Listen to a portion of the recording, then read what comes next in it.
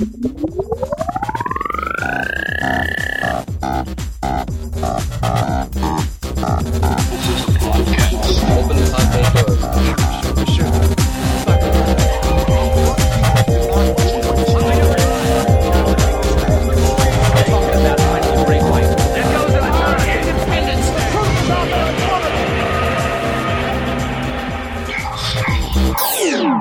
had an omen of sorts last night in my dream. I'm not sure what its connection to Airplane is, if anything, but perhaps we can discover it throughout the course of this episode. But I was telling Matt earlier that the dream had me in a hotel room with a couple other people, and it was like I was there for some kind of mandatory class I had to take, and the teacher of this class in this dark hotel room was a movie villain. A notorious movie villain, and I was very, very afraid of him the whole time. And so I was wondering if you'd like to guess who this notorious movie villain might be who is teaching my class. It's so funny. So before, when you texted me about this, I didn't know it was a movie villain. And so what came to mind was like, oh, what famous person was teaching you? Spielberg, or maybe Hanks. Hanks. I would maybe even D'Onofrio. But if D'Onofrio was teaching me, that'd be a great omen. That would be a great omen. Know that good things were coming in life in general. Yeah, for sure. But now that I know it's a villain, I have to guess Frank. From Blue Velvet. Blue Velvet. Hopper. That's a good guess, but it is not correct. Okay. I mean, I know it's completely vague to be like, just guess a villain. No, I'm excited about this. You said it has virtually no connection to Airplane? Like exactly no connection to Airplane. Yeah, literally no connection at all.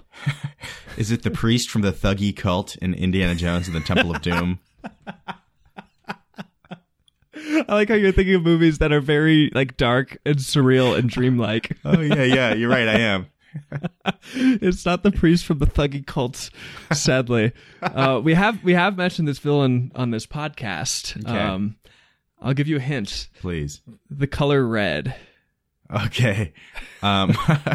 Adrian Brody from The Village. Another good guess. Fortunately not. I am really enjoying this. Let's see. Can I have another guess? Another guess or another hint? Another hint. Thank you. Color red and spiky horns. Oh, perfect. Maul. Awesome. That is so cool. It was Maul. Yeah. Darth Maul. God, that's awesome. I would love to have a dream with him. I think that might have been my first Maul dream I've ever had, and it was very vivid. Wow, that's amazing. I just remember I was in there were like two beds, and there were two people in each bed, and I was with an old friend on my bed, and then the other bed were two people who were just like covered in their covers because they were so afraid. And I was just lying down, and Maul came over to me and kind of hovered over me and just started asking, kind of like Chigurh in No Country for Old Men, what I'm doing with my life. Wow. And I had to respond what I'm doing in order to appease Maul. And I'm pretty sure he would like touch me with like his kind of lightsaber thing, but it wasn't hurting me. But there was this sense that he would kill me at any second. Oh my God. That's horrifying. That's so horrifying. It's also I don't know what it meant. Wow. It's like you have, just like his two-edged lightsaber, his two-sided lightsaber, his threats were both physical and like psychological. It seemed like he was playing a game with you. Yeah. And he spoke in like a very deep voice. Wow. As well. You know that September 14th, so just the other day, is International Darth Maul Day. Really? Yeah. I thought I'd heard that. Yeah, because I put it on my Facebook. Maybe you saw it there. I didn't. Oh, you didn't? Oh, no. That's so funny. I wonder if I texted you about it, because that's it's something that I made up. And I put a picture of Darth Maul on my Facebook the other day, and I just boldly proclaimed that it was International Darth Maul Day. And it's something that I really hope I really hope takes off. I'm going to start actively promoting it. You should do it like every 3 months. Just have like a new international Darth Maul day. Like it doesn't have to be an annual Darth Maul day. Yeah. Maybe it can be like septannual, like 7 times a year. I think it's worth celebrating Darth Maul that many times. Just pausing from our daily lives to consider Darth Maul. That is really funny. God, I've been talking. Actually, this is like the 5th conversation the past week I've had about Darth Maul. Really? He's just really been on my mind. What could that mean that we've got so much Maul energy in the universe right now? That's a really good question. I like the idea of Maul energy. Yeah. Is he the Phantom Menace? Is that Maul? Oh no, that's Sidious. Right? Certainly not Plagueis. Certainly not Plagueis. Yeah, I don't know. Yeah, I had never thought about the fact that title actually refers to something. It's just mysterious. Yeah. Maybe it's maybe the Phantom Menace refers to George Lucas's own conscience. He's like, it's something that he knows he has, but he can't quite figure it out. Yeah, and it could be Steven him. Spielberg. Oh yeah, maybe Steven Spielberg is the Phantom Menace. The Phantom Menace behind the scenes, who forced these prequels to suck. Yeah, I like the idea of calling someone a menace. I think menace is such a funny word. Yeah, it's like the lowest. It's like the lowest form of like dictator. Dictator. Yeah, just a menace. It's just such a menace. Yeah. We'll have to think about what Maul means. Yeah. To the world right now. Maybe some insights will come. Yeah. As we recollect scenes from Airplane. Exactly. This episode maybe should just be called Maul and Airplane. Darth Maul and Airplane. Just go hand in hand. That's so funny. Darth Maul is quite silent. He only says about 3 things. Does he? Yeah. Yeah, he said way more in my dream than he did in the movie. And he speaks language, right? He speaks English? Or he does. Yes, he okay. does. He might speak other languages, but he does speak English. Does the language in Star Wars have a name? Is it called the Common Tongue? Oh. Everyone calls that the Common Tongue. Yeah, probably. Probably. Anyway. Star Wars is like...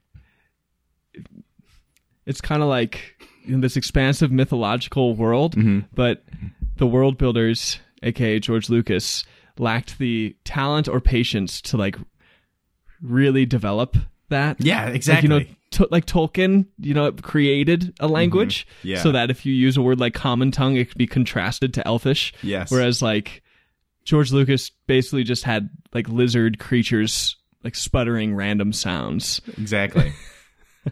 He's like, that's good enough. Yeah. We'll just claim that we consulted some language expert at UCLA. Another film that has a language with a translation and everything. Airplane. Jive. That is one of the classic, like, well-known sequences. Those 2 guys speaking jive, and it's like it's super intense jive. Like you can tell that they are using like English words, but the way they like format things together and like the way certain words stand in for other meanings is just so amazing. I wish I could say what they say right now because it made me laugh so much. Each time they spoke, I rewound it like 15 times. Yes. The only sentence I remember, well, I remember a couple. One, first of all, the old white lady who translates jive and speaks jive to them. Do you know who that is? The mom in Leave It to Beaver. Yes, right? It's the mom from Leave It to Beaver. So apparently when everyone saw that, like the first time this came out, they just died. They thought it was amazing. Yeah. She says, cut me some slack, Jack. Yeah. She says, just hang loose, blood. And hang loose, blood. She says something that I can't, like, represent again. And I think one of the guys is like, what it is, Big Mama? My mama didn't raise no dummy. My mama didn't raise no dummy. That's the other one I remember. It's so like messages pop up, like sit down or like seatbelts on. It has a translation beneath it in jive. And I think fasten your seatbelt is like put on a seatbelt. Yeah, another one is please sit down. It says like go sit down now. go sit down now.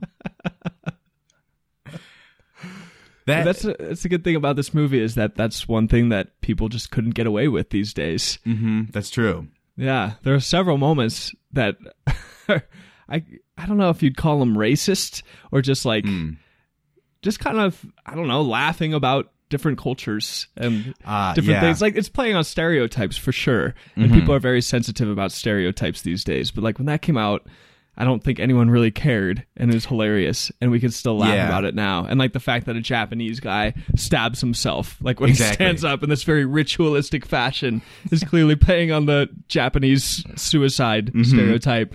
And then there's even a moment when someone mentions like this telecom woman says something about Air Israel pulling into a particular gate, and it shows a plane, and the plane itself has a beard and a turban on. Yeah. That is so ridiculous. And I remember watching that scene, and I was like looking at it, and I'm not positive, but like I'm pretty sure that was a real airplane. So that means they had to get like an enormous wig. Right. Like a wig like half the size of a football field. Yeah. Yeah, that was ridiculous. There are so many. There's like these Hare Krishna sort of guys. I couldn't really tell much about them. Which, by the way, those guys I think are twins. Yeah, they look the exact same. They did, and I never realized that until this time. There are just a number of things where you're right. You wouldn't have gotten away with it today. Like somehow the movie, though nothing about it seems vindictive because it's all done with the absolute pure motivation of being silly. Like that's, I really get the impression that's all this movie was trying to do, because there were non sequitur jokes, like when Stryker, he's in the cockpit with the stewardess and Leslie Nielsen's character. And he says something and then they just in monotone repeat what he said. Yeah, he says it's an entirely different kind of flying altogether. It's an entirely different kind of flying altogether. And then the conversation just continues. Yeah, yeah. That was one where I was like, what did that mean? And I was like, I don't think it did. I think they were filming, and then the directors just said, all right, now do this. Well, it's because he says it's entirely different kind of flying altogether. Like, altogether, let's all say it. And so they just say, it's an entirely different kind of flying. Wow. Yes, you're right. I think it took me years until I finally got that part. Wow. I can only imagine there are more like that I didn't get. Because this movie has an incredible attention to detail, like details that would have taken a lot of effort for the payoff of a single joke. Like when Robert Stack, he's the guy from Unsolved Mysteries. Oh, yeah. He plays Kramer. Yeah, he plays Kramer. When we meet him the first time, there's that famous scene where he's looking at himself in the mirror, and then we cut away to the dog, and then we cut back to the mirror, and he walks out of the mirror. I never even noticed that. Oh, really? Yeah. Yeah, we're like looking at him in the mirror, and then you like cut to the dog, then you cut back to him, and it's as if he just walks out of the mirror. Like the way they had to do that was like they had to like remove part of the wall and have him like walk through it. Like that would have taken so much effort to film that, and they did it just for a single very silly joke. Yeah. There's a part where Lloyd Bridges is like flustered about something, and he goes to his desk and like leans on his desk in this very specific posture right as the camera is panning left, and there's a massive portrait on the wall behind him where he's in the exact same posture with the exact same look on his face. Yes, for sure. It's so amazing. Lloyd Bridges in general, like there's not many characters in this movie who have like a character arc, but he has a character arc. Yeah. And it's essentially the arc of a man who's clearly an addict in many ways, who relapses into the depths of his addiction and loses his mind and seemingly kills himself. Yeah. I always, watching it this time, I was more paying attention to his character, and as he jumped out that window, I was like, wait a second, we're almost at the end of the movie. Like, we don't see him again. No, the last time we see him is after he starts sniffing glue again. So funny. Losing his mind, and he's staring at the plane careening toward the tower, and he screams, "It's coming right at us!" It just runs for the window and leaps out to seemingly his death, but apparently he's in the sequel. Yeah. Oh, really? Okay, that's funny. Yeah, I don't know if we can count that though. Yeah. Oh, it's so funny. That and so many other scenes of this movie, something that should draw the attention of everyone else is treated as a nonchalant daily occurrence. And so no one even reacts to the fact that he just jumped out a window, which just, it's way better than what a lot of movies do today, where a character does something insane and then all the other characters draw attention to it. It's like, like they feel like they have to have a response to it. Yeah, exactly. But that lack of response actually, I think, makes it way funnier. Because it's just like, it's first of all faster, and it's somehow, the lack of calling it out makes it a more enjoyable thing to watch. Yeah, that's kind of consistent throughout the movie. It's like ridiculous, absurd things happen and no one really responds to them. It's just like exists within this universe. Like when Stryker gets his ticket for the plane and she asks smoking or non, and he says smoking, and he just gets a ticket that is covered in smoke. Yes. It's emitting tons of smoke. Yeah. And instead of looking no at response. it. Yeah. He doesn't like. Yeah. It's like, whoa, what's this? Just like is. That's all it is. It is. And I feel like that's the brilliance of this movie, along with well done parody, satire, and absurdity, is that they allow the absurd to exist in a way that is perceived of as normal, and that gives so much power to whatever, like in the case of satire, whatever message they're trying to make, in the case of parody, whatever thing they're trying to mimic, because it's just like taken as just normal. And when you accept something as normal that's totally absurd, it again is not only more enjoyable, but it has the ability to sort of like kind of give like a message of some kind, whether that message is like, hey, the real world is as absurd as this one, or maybe it's just like, hey, we're just making fun of a stupid movie. Do you think that's what that latter one is, what the message of Airplane is? I think it might be, because I know it's like, just not to like go too much into this or like force it, but I'm just like super interested in satire and parody, and they're often used in conjunction. And they're often mistaken for being the same thing, but they're not. Parody is like mimicking something. Yeah, like a Weird Al song. Exactly. A Weird Al song is parody. Mm-hmm. And satire is, I believe, I forget the first part of the definition, but the linchpin of the definition of satire is that it's trying to make a statement of some kind. Yeah, often with like a social or political implication. Exactly. And Airplane doesn't seem to be satire to me, unless you say it's satirizing kind of melodramatic action movies. But in that case, I think it's just parody. It could be satire. I'm not like saying it's not, but like when I see Airplane, I think of it in terms of like, I kind of watch it as like a parody. What would be like an example of satire that, like, can you think of any? Yeah, I think maybe Team America would be more satire, because it's kind of making a statement about like American imperialism, or the way the overindulgent self-importance of actors. Like it's sort of, it kind of is making these social points. Because satire does tend to like dumb things down in a way, like make things seem like really dumber, really dumber, super duper dumber, and like idiotic in order to make like the bigger points. Yeah, and I'm not positive about this, but I think satire really might only be able to exist with parody. Like, for example, the Colbert Report, that was doing a parody of Bill O'Reilly, and it was making satirical points, you know? And so I feel like satire kind of needs parody, but parody isn't necessarily satire. I don't know. I'm sorry I went down this. No, I think it's interesting. Hole. I know that, like, I think like the maybe like the film that I most associate with satire is Dr. Strangelove, and How I Learned to Stop Worrying and Love the Bomb. Totally. I think is the subtitle. Yeah. Stanley Kubrick, which, you know, obviously Stanley Kubrick was a pretty smart dude, and most of his movies aren't like satirical or parody at all. Like I think this, or even funny.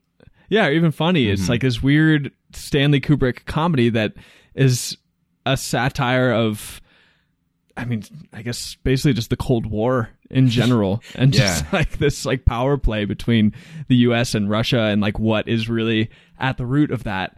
And there's some interesting things there. That's that movie. I was just thinking last night, that movie is very much worth a snob. Yeah, There's so much there. It is. That movie's so amazing. You're right. I feel like that movie is kind of seen as like the poster child of satire. Yeah. So yeah, every time I've seen a definition of satire, it always has like political, social implications. Mm-hmm. Yeah. Like at the very least, it's drawing attention to something. And at the most, it's advocating for a certain stance on a certain issue. Right. Like, whereas I think your point is valid that Airplane is more just like parodying this like old airplane movie called 0 Hour! Yes. Exclamation point. Yeah. Wait, did 0 Hour have an exclamation point? It did. Ah, okay. So that's where it came from. Yeah. That's so funny. Yeah, 0 Hour, which there's a great YouTube video that shows scenes from 0 Hour and then followed by that scenes from Airplane. And I think the YouTube video is about maybe about like a half hour long. And there are scenes and sequences that are the exact same from Airplane that were in 0 Hour. And it's the same plot. It's the exact same plot. Yeah, like people get sick on the plane in 0 Hour by eating fish. They need to have like an ex-war pilot land the plane. Like it's the same movie. Same plot, which I think is so great and so funny because the Zucker brothers and I forget his first name, maybe Jerry Abrahams, the guys who wrote and directed Airplane said that when they wrote this, they didn't feel like they had a mastery of film structure. So they just literally took the structure from a different movie. And like by taking the structure, they took the entire thing and actually bought the rights to quote remake the movie because they were afraid that they would be sued for like, stealing the movie, which they did. Yeah. But no one cared about 0 Hour, so it only cost them $2,500. Exactly. It was like a B movie. And apparently I've heard that like around that time, so many like weird airplane tragedy movies were being made because that was like the first time when air travel was becoming common. Okay. Like 0 Hour came out in the 50s. Yeah, 57. 57. Yeah. Yeah. Last night was the first time when I saw those YouTube clips of like the comparison, and they are literally just straight from that movie. So it kind of lent Airplane a new perspective for me. And like, it's amazing that it can just operate independent of this stuff. Yeah. But like, for instance, there's a little boy in 0 Hour named Joey, I believe, and he visits the cockpit, and the pilot's like, Joey, we have a little something for our special guest, and like gives him this model airplane, and then he's looking at him in kind of a creepy way, and he's like, you ever been in a cockpit before? And then it ends there, and so those two moments are literally recreated in Airplane, but then they take it one step further by having the pilot say, you ever seen a grown man naked? Yeah. I love those questions. That sequence, that scene is so well known. Those questions that the pilot asks are so ridiculously funny. Like they go between like being very obvious, like what the pilot is getting at, and then being kind of subtle. Like, Joey, do you like gladiator films? Yeah. You ever hang around a Turkish prison? It's just so amazing. Yeah. It's the only indication in the movie that this guy is maybe a pedophile. Yeah. Or something. Oh, it's totally normal in every other scene. Just another great thing taking place in the cockpit is Kareem Abdul-Jabbar. He's in the movie. It's drawn attention to the fact that he is Kareem Abdul-Jabbar. He is like vehemently denying it, even though his face is saying that yes, he is. And then he finally admits it and yells at Joey. And then later, and when they drag him out later, that he's just wearing his basketball shorts and knee pads and his little like protective goggles. Yeah, it's like he's just gradually receded into the identity of the actor playing Roger Murdoch. They just like decided the joke in itself was the fact that Kareem Abdul-Jabbar is playing this guy. It's so amazing. And it's so great because every other thing about Kareem Abdul-Jabbar in that movie is he's playing everything totally seriously. You know, he's a pilot. He's a pilot. That's it. And I think toting that line between serious and silly is where this movie is just a master. So I learned that basically the four main, like elderly male characters in this movie. So the pilot, Lloyd Bridges, Kramer, and Leslie Nielsen. Like those four guys were serious actors. And I think this was their first movie ever doing comedy. It was. Yeah. But they realized the Zucker brothers and Abrahams, like that they could, they should, I don't know how they realized it, but that they should get serious actors to play these roles. Yeah. Somehow that deadpan delivery was going to like heighten the comedy. Yes. And it totally did. I don't think, does a single character even laugh throughout the whole movie? No, I don't think don't think so once. Yeah. It's, I think one of my favorite moments of this movie is when they're looking for a doctor and the stewardess is walking around and that lady goes, "Stewardess, I think the gentleman next to me is a doctor." And you don't see him yet. And she just goes, "Sir, are you a doctor?" And wearing a stethoscope in his ears, he just looks at her without emotion and goes, "That's right." That's how we're introduced to Leslie Nielsen. Yeah. Something that actually really surprised me about this movie is how slowly it starts. Like the first 20 minutes is pretty slow. And then it's like, like it almost takes that long to like really get on the airplane because like you have like Stryker and Elaine with their like relationship stuff and then like a long disco flashback. And like by the time the plane is up in the air, it's like 20 minutes in. Yeah. It's just interesting how long that took, how slow. You know, it's like a kind of a slow burn. And I bet if you kind of mapped this movie on like a chart, it would show like an exponential rise all the way up into the climax of the movie. And like in the sense of like, you know, like it's just like it starts slow. We're introducing the characters. You start with kind of that funny joke of the announcers. This is about the red zone and the white zone. And then it's that's. You remember what the character says? It's like don't start with your white zone bullshit. Yeah. It's like when it starts to kind of like derail. And then I think one of them somehow, I just think it's so funny. It derails into an argument about why she should get an abortion.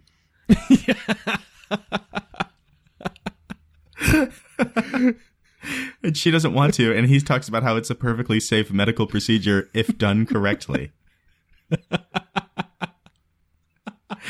Like 1980. Yeah. It's amazing. That is, one more thing about satire and parody is that you can go so much more on the like either inappropriate or just like edgy level with any sort of social or political stuff if it's masked in comedy. Like, I think for a lot of people, if there were a conversation about an abortion in a movie in 1980, a lot of people would have been really, really upset. And I'm sure a ton of people were upset about Airplane. But the fact that that's like masked in this really comedic interchange between two disembodied voices, it just like, they're able to get away with it at that time. Yeah. It's like totally in the background. Yeah. But like still very like perceivable. Like once again, no character draws any attention to it. It's just like what's being spoken over these airport proceedings. Yeah. It's like, this is the normal world we live in. That's it. Yeah.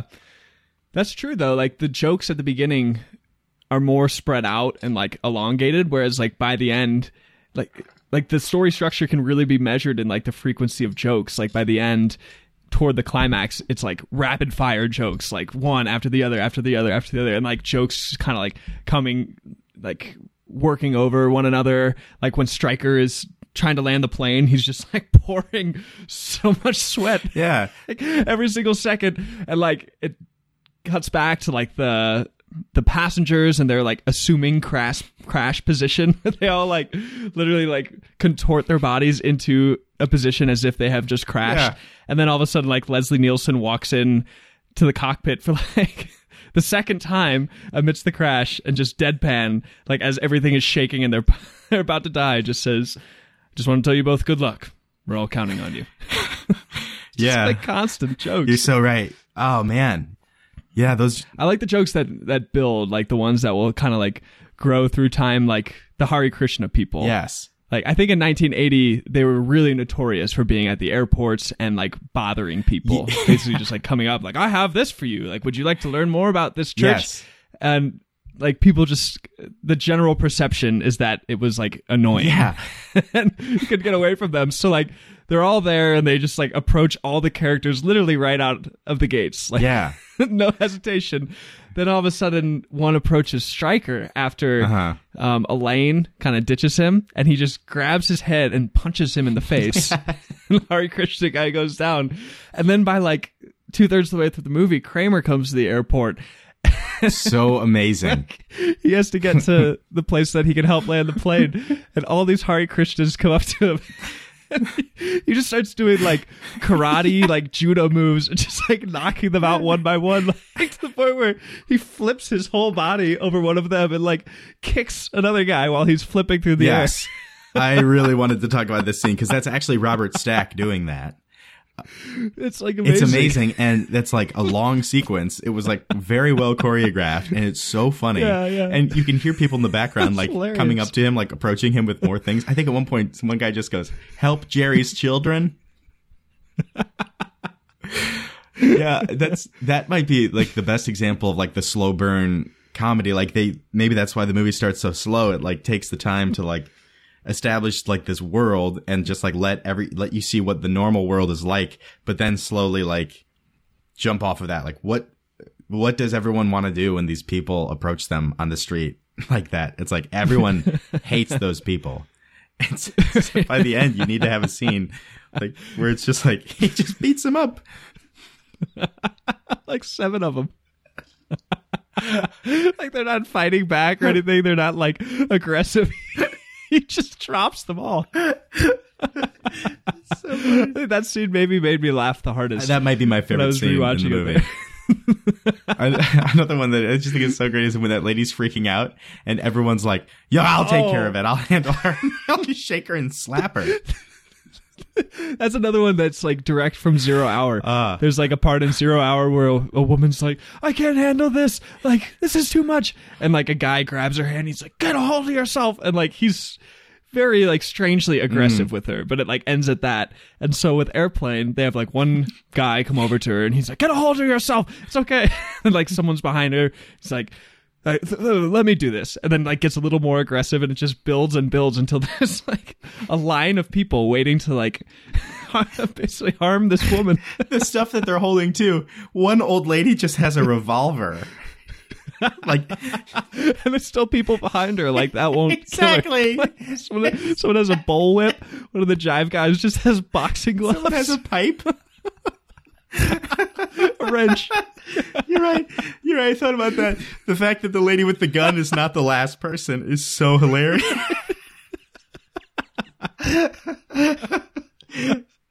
That is so... They're just all like within seconds just line up in order to like, hurt this woman. You got to think that Adam Sandler was inspired by Airplane because like the way that the side characters work in his early movies, like the way we've talked about it, where they just all will come together to do things even though they have no prior relationship, is very much the way that Airplane operates. God, you are so right. You got all these like hilarious side characters who are just passengers, and like some of the jokes are just them interacting. Like all of a sudden, everyone freaks out because they realize like the plane's like possibly gonna crash, and like you see 2 guys, like the jive guy and someone else, like fighting with swords like amidst the chaos. And then they cut to a nun like strangling one of the Hare Krishna guys as he's like trying to get her hands off him. Yeah, you're right. There's this. It's so funny too how like there are certain side characters in this movie that you see only once and then you don't ever see again. Like I'm not positive, but I think the lady that they're slapping, I don't know if she's really ever in it again, or is she the one who's like, "Bill never has a second cup of coffee"? Yeah, it's her. Yeah, okay, it's her. I see. But like, for example, like the Japanese guy who kills himself, like we don't ever see him earlier in the movie, nor is it ever referenced later that he is dead. You know what I mean? Yeah. Or this like little gentleman kid who gives this girl coffee and asks if she wants cream. Yeah. And she's like probably 9 years old. And she says, I take it black like my men. And never see that kid again. And this cracked me up. I always laughed at how she said that and that she said that. But this time I was struck especially by how funny it was that they then, after she says that, they then cut to the boy who has this kind of look on his face like, ah, dang it, like, I don't have a shot. Yeah. Like, because he's a white kid. Yeah, and they hover on his face for like 5 seconds. Yeah, it's a very long time. And they do the same thing with Joey after Kareem Abdul-Jabbar grabs him by like the lapels and basically tells him to shut up about his critiques about his ball playing. And it just like shows Joey for like 5 to 7 seconds looking very afraid. It does. Something that I think is so funny is at one point, very quickly, it's such an obvious joke and it's so funny. They show a nun. She's reading Boy's Life magazine. Do you remember this? Yeah. Yeah, on the cover it's two kids fly fishing, and then they cut immediately to a boy and he's reading Nun's Life. And it shows a nun surfing. It's like it really plays into that trope, you're right, of these like, who are they're like, I don't know, I feel like it would almost be a good, like watching this movie like separated from 1980, like we are now almost 40 years later. It's like a good character study in like, who were the stereotypical people that you saw all the time in this era of history? It's like, these are the style, like the Hare Krishnas, like we said, the people in the airport, like nuns with guitars, you know. It's like, it kind of, I feel like it just does a really good job of being like, these are the people that every viewer in 1980 watching this movie would have been like, I've seen those people a lot. Mm-hmm. Yep. Yeah, they do kind of represent a lot of different populations. Yeah. There's even like the gay man who's... Oh, yeah, that's right. Yeah, Johnny, like, that's another one. I don't think that character could exist today. Right. Because it's like, it's never made, like, they never say he's gay or anything like that. But like, I just think that's such an interesting character because it's like, partially the jokes that he makes, and like, I'm not sure what the jokes are with that character. Like, he makes jokes. Is he himself supposed to be a joke? I don't know, because he has agency and authority in the movie, which I think is funny.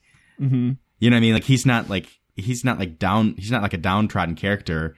Like, he has enough agency and authority to where when Lloyd Bridges tells him to get him coffee. Do you remember these parts? Yeah, he just says, no thanks. No thanks. Like, as if he assumes that Lloyd is offering him coffee. Yeah. Johnny, more coffee. No thanks. And then as a whole, that character just says some very funny stuff. Like when he starts just berating that woman for her outfit. Yeah, his grieving woman. She's grieving woman, yeah. When they're going to the tower and he starts leaping through the air, screaming the word Rapunzel. Yeah. He also rolls his R's a lot, which is really funny.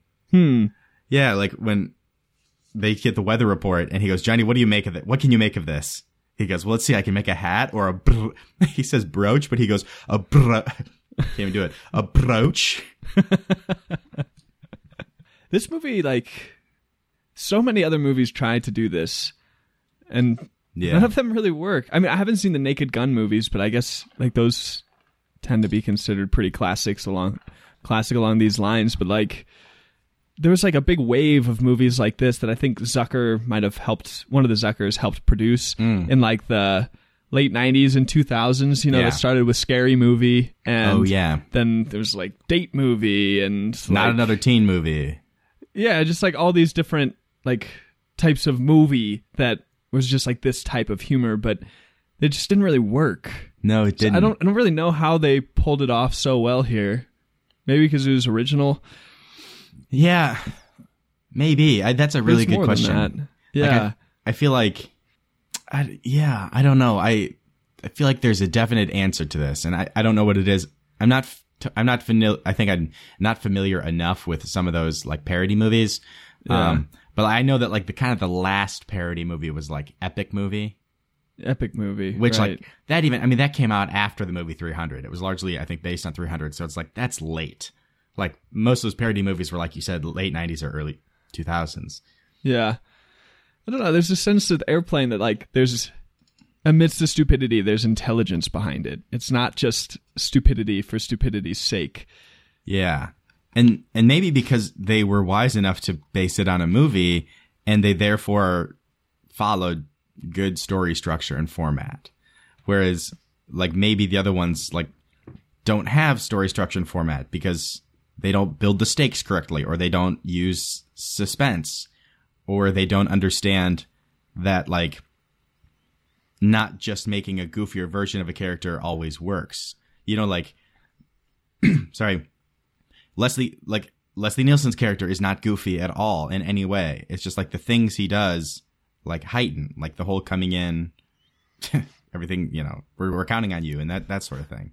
Mm-hmm. It's not like every joke works. Like some of them are really dumb, but there's just like, they're like 3 seconds long. So you just wait for the next one. Yeah. Maybe that's like you said, when you're talking about stacking the jokes, especially as the plane is crashing, like again, in about 20 seconds, you have the full realization of Lloyd Bridges' glue addiction. Which apparently makes his hair like stand up straight as if his hair was covered in glue. Well, I think he was dangling upside down right there. Oh, yeah. And we have no idea like how. You don't from. Exactly. Exactly. But at first he doesn't look like he's upside down. Then the camera just like turns over and you realize that he is.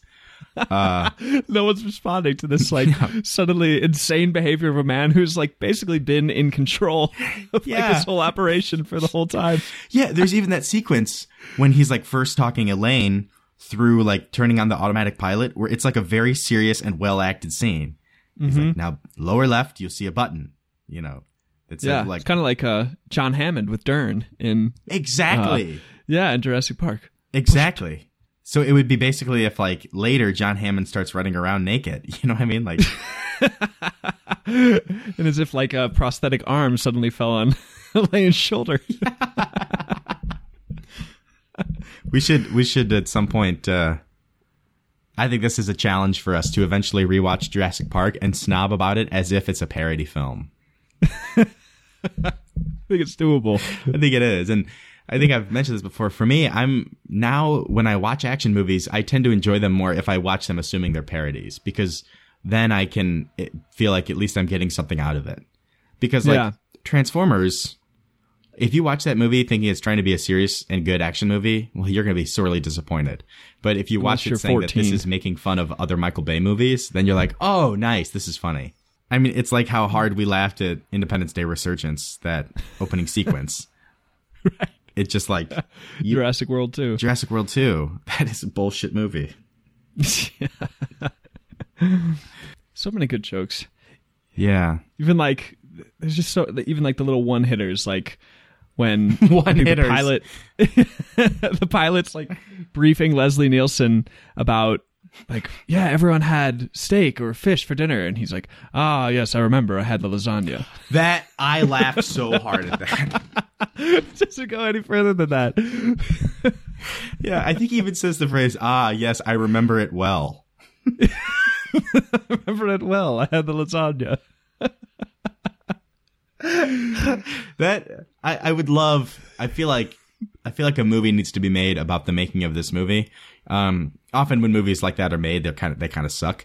But I would just love to know what it was like on set. Like, was that in the script, or did they just tell Leslie Nielsen to kind of wing it? You know, like say a couple different things.